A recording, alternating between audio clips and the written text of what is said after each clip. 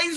Welcome back to another episode of Arsenio's ESL podcast. Today, we're going to be going over a little bit of parallel structures. Parallel structures. Guys, I know I haven't been doing my TOEFL ITP, TOEFL IBT lately, but parallel structures in that book is extremely difficult, but this one is a lesser version. I want to go over the basic one that you would use in everyday context versus the one that's purely predicated in academics. So that's what I'm going to be covering today. So, what are parallel sentences? Well, they use repeated grammar structures, parts of speech, verb patterns, clauses, but they use these to add emphasis and to make a text easier to read. So this is pretty easy. It's very, very plain. Let me give you guys some examples. Conjunctions, okay?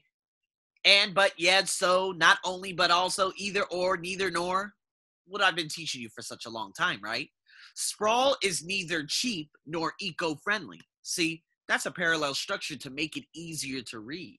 Some people would say, oh, is that more informal? I guess you could say, but in a very formal context, you will see that sometime within the next 5 months or so. I know some of you are like, damn, 5 months? I know, man. There's a lot of content that I have to cover, trust me. But nonetheless, another one is comparisons, then or as. Some people prefer to live in the city than to live in the suburbs. Yes, you could say some people much prefer to live in the city than to live in the suburbs. I've never ever used much prefer before in my life. Now, I think you could say some people prefer to live in the city than to live in the suburbs, but if you use much, you have to use then, THAN. Okay? Why? Comparison. All right? So just keep that in mind. Again, it's very difficult to read out loud, but in written context, you could do it. You could use it like this, but it makes it more difficult. Nonetheless, clauses, okay? Planners were criticized for what they said and what they did. What they said and what they did. What they said and what they did. Those are clauses. And how about lists? You guys have heard this before. Benefits include bigger houses, better schools, and lower crime rates. That's a list. Those are parallel structures. So what I'm going to do here, you're going to rewrite some of these parallel structures. Okay? Now, know that some of your answers, and if you want your answers to be graded, yes, you can actually message me or, just post on my blog or post on my Facebook page, whatever it may be. I need to put more interactive things on my Instagram. Man, I really need help with Instagram. I need to start delegating those tasks because I think I waste a lot of time on Instagram. But nonetheless, so what you're going to do, you're going to put some parallel structures into these sentences, into these following sentences. If you would like them graded, let me know.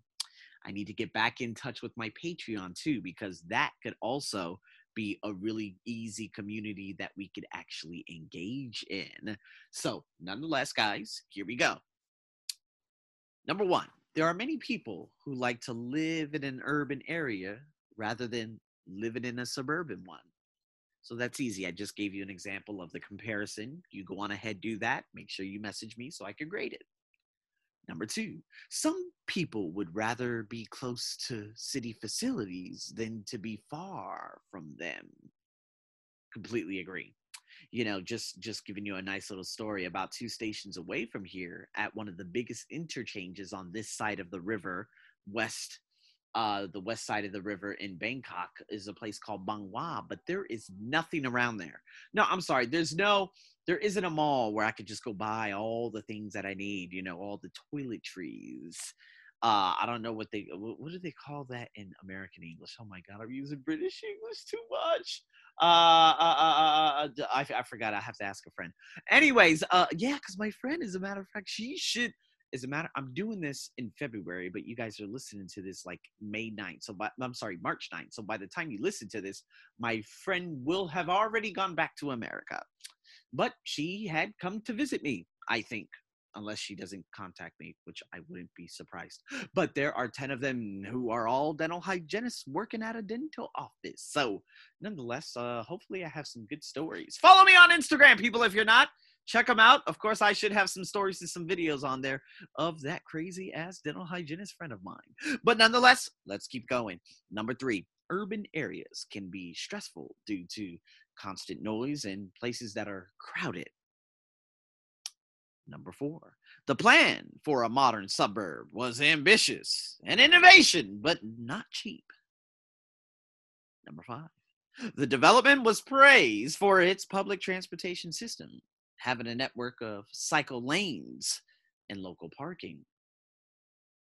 Number 6, planners try not only to convince residents to use public transportation, but also that they should walk around the area. So, in saying that, people, that is your very, very short grammar podcast. Now, for those of you who are interested in the Business English podcast, know that what I do, I put the grammar, the vocabulary, and something else together. So the lessons are longer, I cover more, and it's more in context. So if you guys want those lessons, you can go on over there to the Business English podcast. There are an amazing amount of what, and it's not just business like boring business. These are things that are just exciting. The articles, the reading, the listening, the different workplace and life skill and all that crazy stuff that oh my God, it's fantastic. So if you guys are interested, that's in the description. With that being said, guys, thanks for tuning in to another ESL podcast. Oh God, I'm your crazy ass host as usual. Over and out.